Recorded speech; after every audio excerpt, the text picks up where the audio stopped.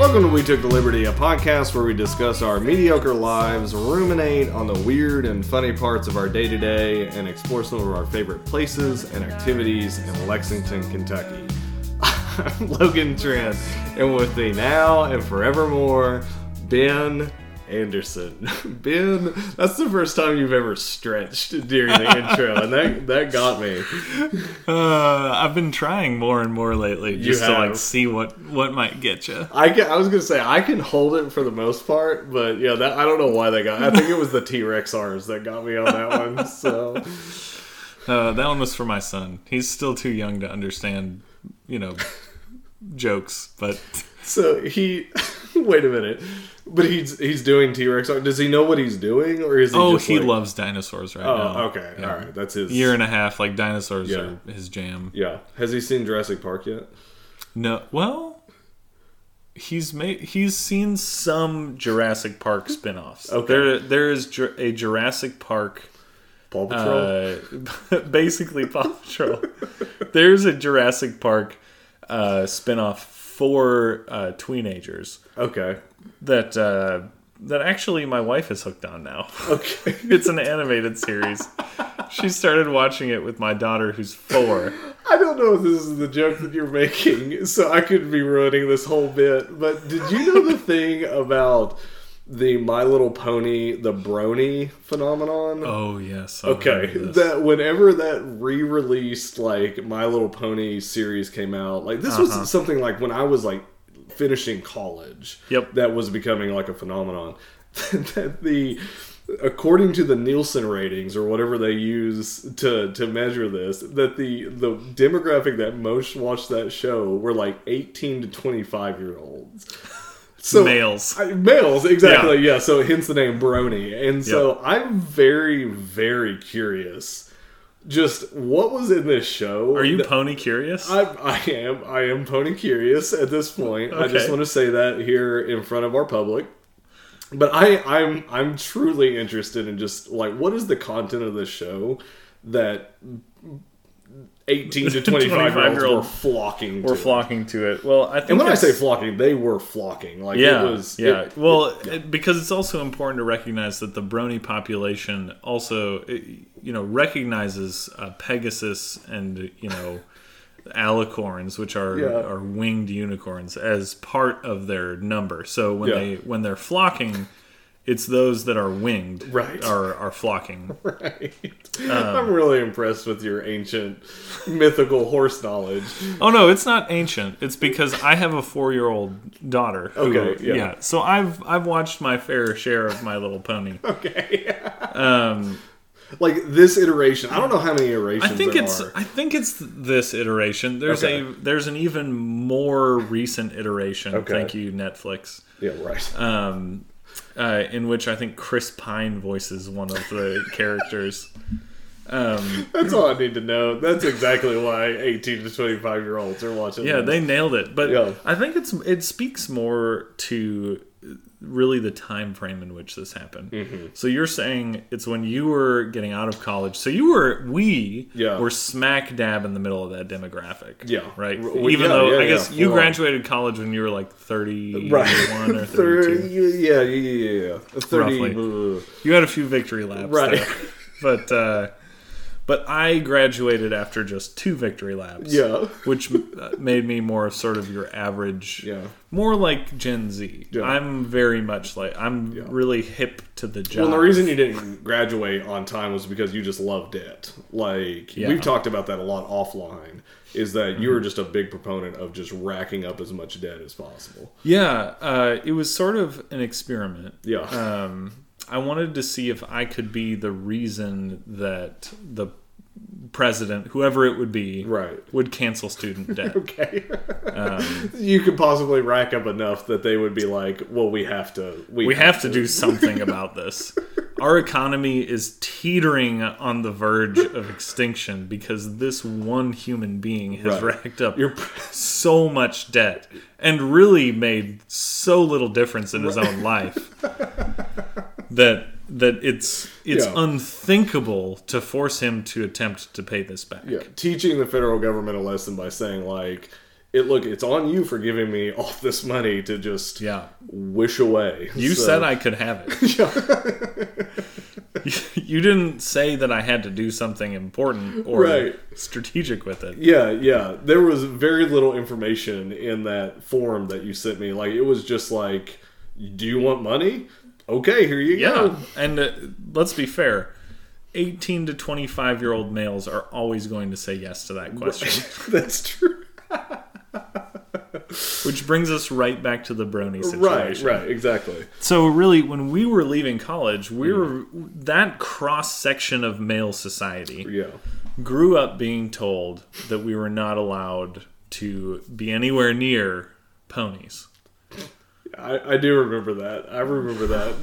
That was an elective when I first came. You get away from that pony! You don't touch that pony! Put it down right now! Yeah, that was... Those are words all of us heard growing up. Yeah. And we wouldn't actually at the time be near ponies. Like, ponies were just something that was used almost like it wasn't a euphemism, but like a slang term. Just like, stay away from that pony. Yeah, get away from anything that could like be detrimental to like our upcoming lives. You don't touch that pony! That's right. It's a stick of dynamite. I said don't touch that pony! Get away from that pony!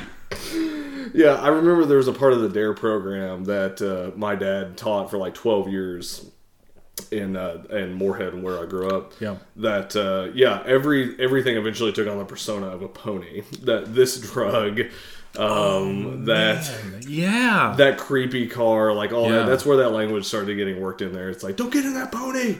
The last thing you need to do is get in that pony. But he has ponies. I remember that commercial. Do not get in a pony. Do not snort pony. If you see someone with a pony in their hand chopping up ponies to snort lines of ponies, you get away from that pony. You do not freebase ponies. You don't take a long, sick draw off a dank pony. Yeah. But I remember Gruff was like, take a bite out of pony. Like, you remember that? Yeah, and he was like holding like a limp, lifeless pony and like biting it. Yeah. That was the last campaign with Gruff, wasn't it? Yeah, he is a bloodhound. So, I mean, the jaw strength on a bloodhound, like that would snap a pony's back. I think that's pretty easily. Yeah, that was the most impressive thing to me, was watching like a life-size dog physically bite out of a live pony. Right.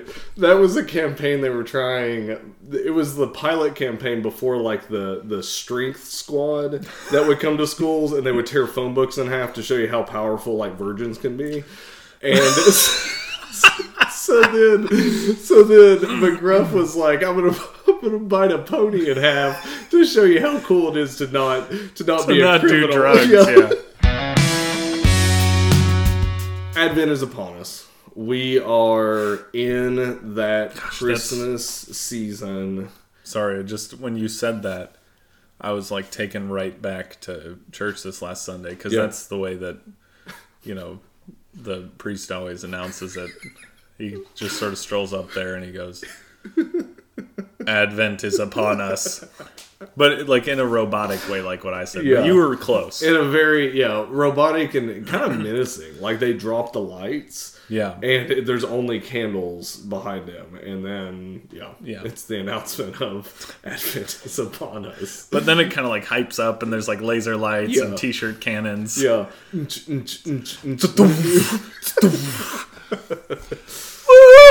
Yeah.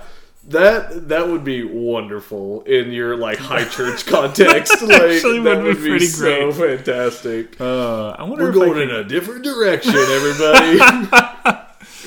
I mean, to take it down a notch. I mean, it is a celebration, so I feel like Sure. Yeah. So Father Martin comes back from a conference and he's like, "Guys, we've been doing it all wrong. A whole new vision." And then he just shoots like one of the people like in the committee with the t-shirt cannon. T-shirt cannon. Like, I get it. From like 10 feet away. Oh, that's great. So we talked last week about my firm stance on no Christmas stuff until after Thanksgiving. Yes, we did. we were able to sustain that firm belief that I have this year. Yep. But immediately after the Thanksgiving season, we came back, started watching Christmas movies, started listening to Christmas music. And the music part was the thing that really got me. So as we were heading home, we were listening to Mixmas, or the Pandora version of that. And long live Mixmas. And I told Lindsay at one point that I think I realize why I want to hold off on Christmas music so much, because the music, it's just the same songs. Yeah, yes. It's been the same songs for like 60, 70 years. And so just because, like, the difference between Bing Crosby singing White Christmas and Dua Lipa singing White Christmas, like, it's the same song. There's just a different beat in it. And, like, there's nothing, like, new. And so, like, I think that's the thing that I wrestle with. Is like, okay, I've already heard this. I don't need to listen to it, like, 30 more times, like, within the span of a month.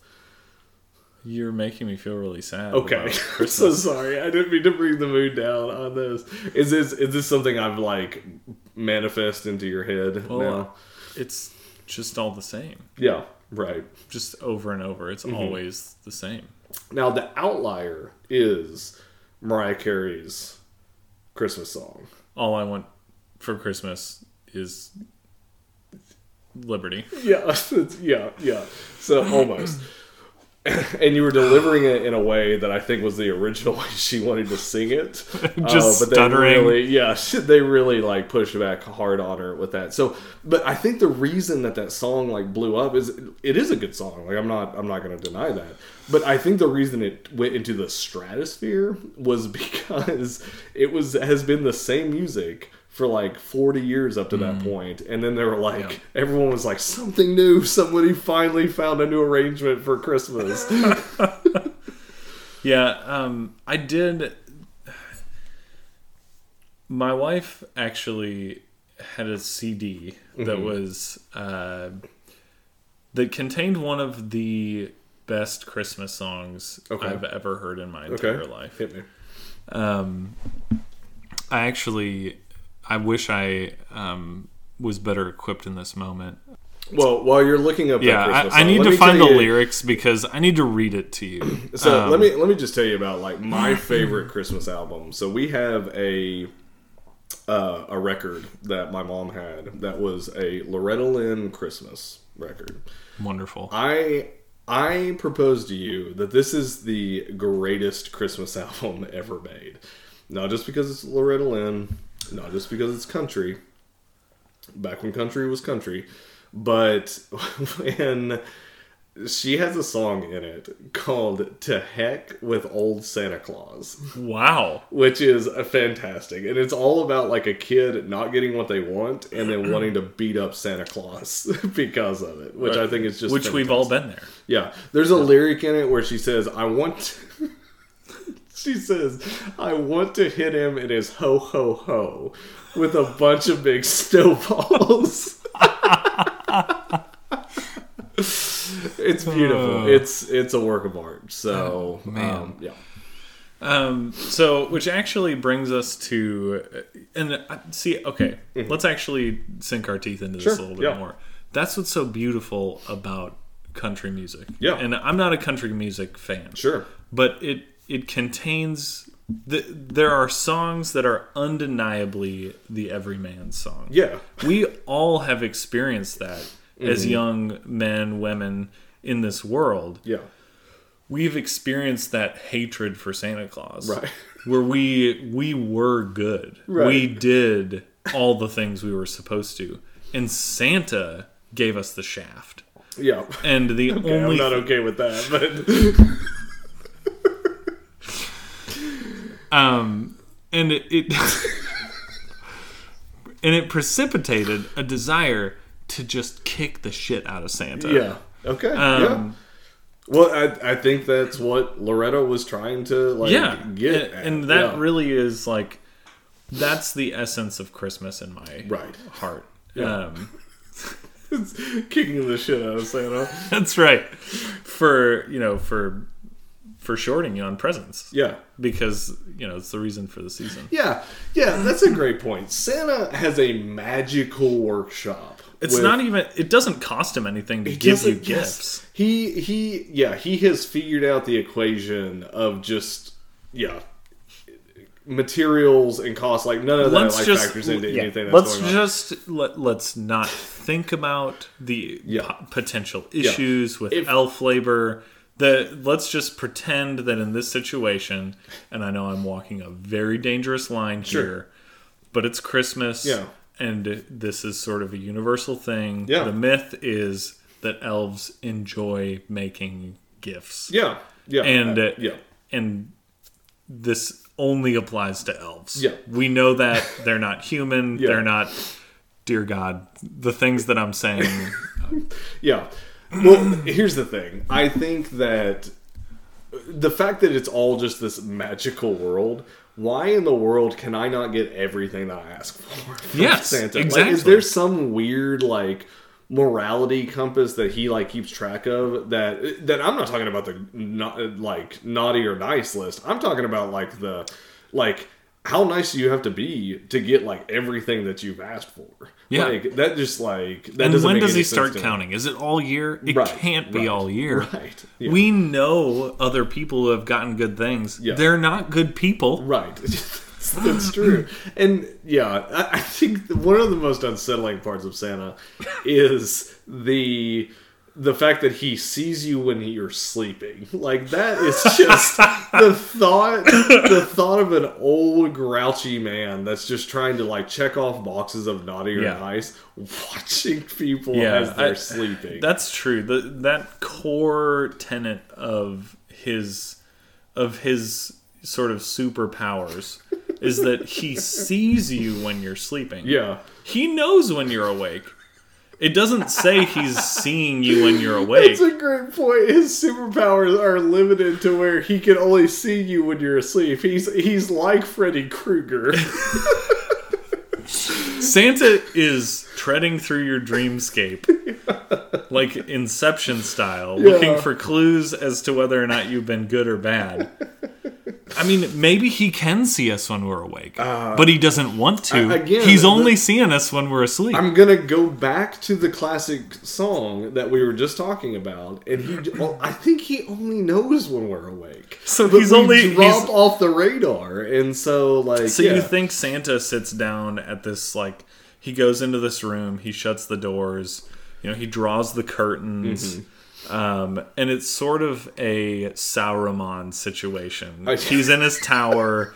He approaches this mystical snow globe. Yes. He places his hands on it. His eyes roll back in his head. Yeah. The flurries in the snow globe really start flying. Mm-hmm. And then he's like, "Oh no, yeah, Logan's awake. Yeah, I know it. I can't see it. Yeah, because I'm getting blocked out. Yeah, but I know that. Oh wait. No, he just drifted off, and then he just sits there and watches you. Yeah, I really like the Lord of the Rings reference. I was kind of almost thinking of a Professor Xavier, when he can see all of the minds of the world, that kind of thing. I'm thinking that's more of what he's doing is he's sitting. He lifts a helmet off of the snow globe and he places it on his head. And what is that computer called? I don't remember. I don't know why I can't think of the name of it. Professor Brainstack. Yeah, right. Yeah. But and of course the helmet is shaped like his Santa calf because that's just the power, the power of it. And it just sort of the little ball on the end just glows. Yeah, as he's seeing the minds of the people that are only asleep, but he can only and then up on the screen pops up all these people in beds or in, hammocks or wherever, depending on where so he's looking at people in Hawaii, they're sleeping in hammocks. Yeah, right. That's what you do, right? They're out by the ocean, they're on the beach sleeping, on the sand. What a dangerous superpower to be able to only see people when they're sleeping. I mean, that's haunting to a level that I don't think I've ever meditated on. I think really the question is, does that make you want to sleep during the day? Yeah. Or sleep at night? Well, you're not safe either way. It doesn't matter what time it is. Like, it's just when you're sleeping. But does he have to first shift, second shift, third shift, doesn't matter. Like, we're all screwed. We're all under the scrutiny of Santa Claus. But how many bad things can you do when you're sleeping? Is he looking at our dreams? Is he like, oh, you're like in your dream, you were like, you went to work and you were at the water cooler and someone walked up and it's so hard to keep it clean, and it's just cracking me up because we can think of a million things that people are dreaming about doing while they're sleeping, like this, that, the other, and we're just not mentioning it. We're running as far away from it as we possibly can. Oh my goodness. So all that to say, yeah, the Christmas. So if we're gonna listen to Christmas songs, I say let's just keep the classics, but let's maybe only listen to them for a couple weeks before Christmas. That's my thing, because there's only so many Christmas songs out there. So you don't want a couple of months of Christmas songs. Definitely not. Yeah. All right. So growing up in a small town. You grew up in a small town, right? Like it wasn't Minneapolis, St. Paul area of the Twin Cities, as we call it. Yeah, the largest metropolitan part area of Minnesota. Yeah. I mean, it was fairly, it was quaint. Yeah. Growing up, spending weekends on Lake Minnetonka, like just a very, very haphazard life. Everybody you pass on the street, you recognize. You know everybody all the time. Right. You don't go to the grocery store without seeing like your aunt, and it's like, oh, don't ask me about mom again. Right. Anyway, so growing up in a small town, there is very little to do to keep yourself like entertained. So one of the stupid things that I never got engaged with, I did get a ticket one time for doing donuts in like a gravel parking lot in the middle of Moorhead. Okay. Yeah. But one of the things that my friends would love to do is they would love to burn out at like stoplights. Okay. Do you know what I'm talking about? Oh yeah. Just like absolutely tearing out. So What kind of cars did you all drive that you're like burning out? It was, trust me, this was like a Dodge Stratus that people were like burning out on. And so like there was nothing like significant. Man, a Dodge Stratus was hot. Yeah, right. That was hot in the mid-90s. But yeah, so it's like it's Mercuries, it's like a bunch of like nonsense that people were driving and they were like trying to burn out. So but we didn't call it burnout. What my friends would refer to it as is they would call it chirping bros. And so... Oh, man. So chirping bros refers to the sound that the squall of the tires makes. Okay. And then as you're doing it, you're like signaling to your bros, like, do you see what I'm doing? Do you see that I'm burning out right now? And then you would like just take off like after that, and people just thought it was like the most wonderful thing. So I learned about this new phrase that I've never heard before, and I just want to get your take on it. Okay. So another way to say that exact same thing is whipping shitties. Okay. Which I think is just the most ridiculous way to describe anything in the world. Well, I've heard that before, but I thought whipping shitties was doing donuts in the parking lot. Oh, okay. So is this... Like, you got a ticket for whipping shitties. I did. Like, I'm a whipping shitties legend. You got caught with your pants down. That's right. I did. So wait. So you had heard that phrase before? I've heard whipping shit. I've not in heard. St. Paul. Yeah, of course. Yeah. Well, in St. Paul, everybody's whipping shitties. Yeah. That's where Fast and Furious was filmed, right? In St. Paul. Well, it's where the origin story was sort of born. It was sort of stolen from us. I don't want to get into it because there's a lot of bitterness. ducks fly together, but apparently not when you're family.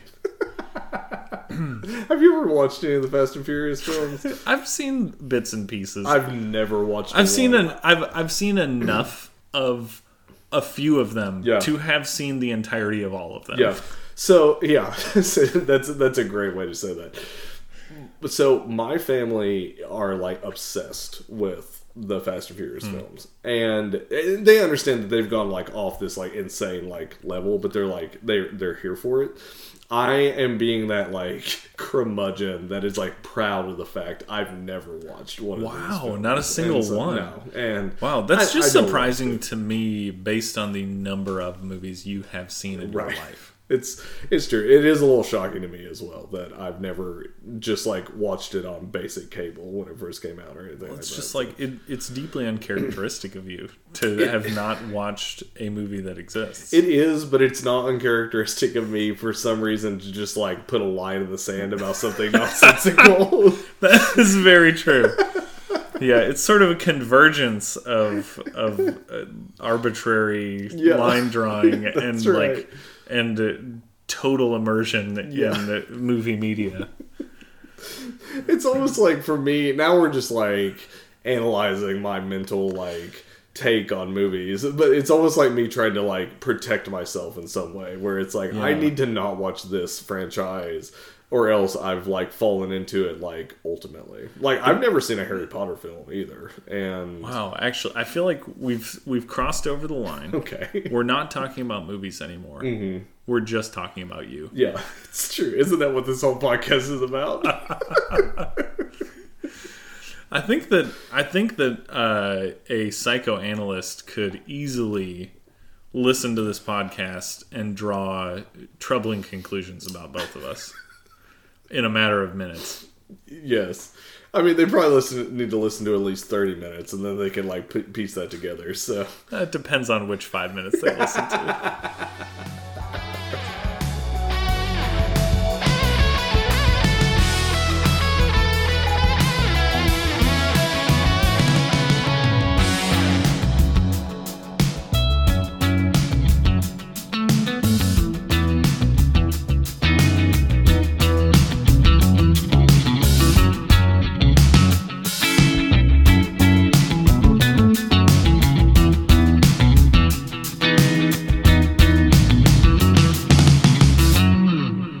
Special thanks to Sunmates for our theme music. Also, a very special thanks to Nick Woods for our logo art. If you'd like to reach out to us, we are now on Facebook and Instagram. Just look for We Took the Liberty on either platform.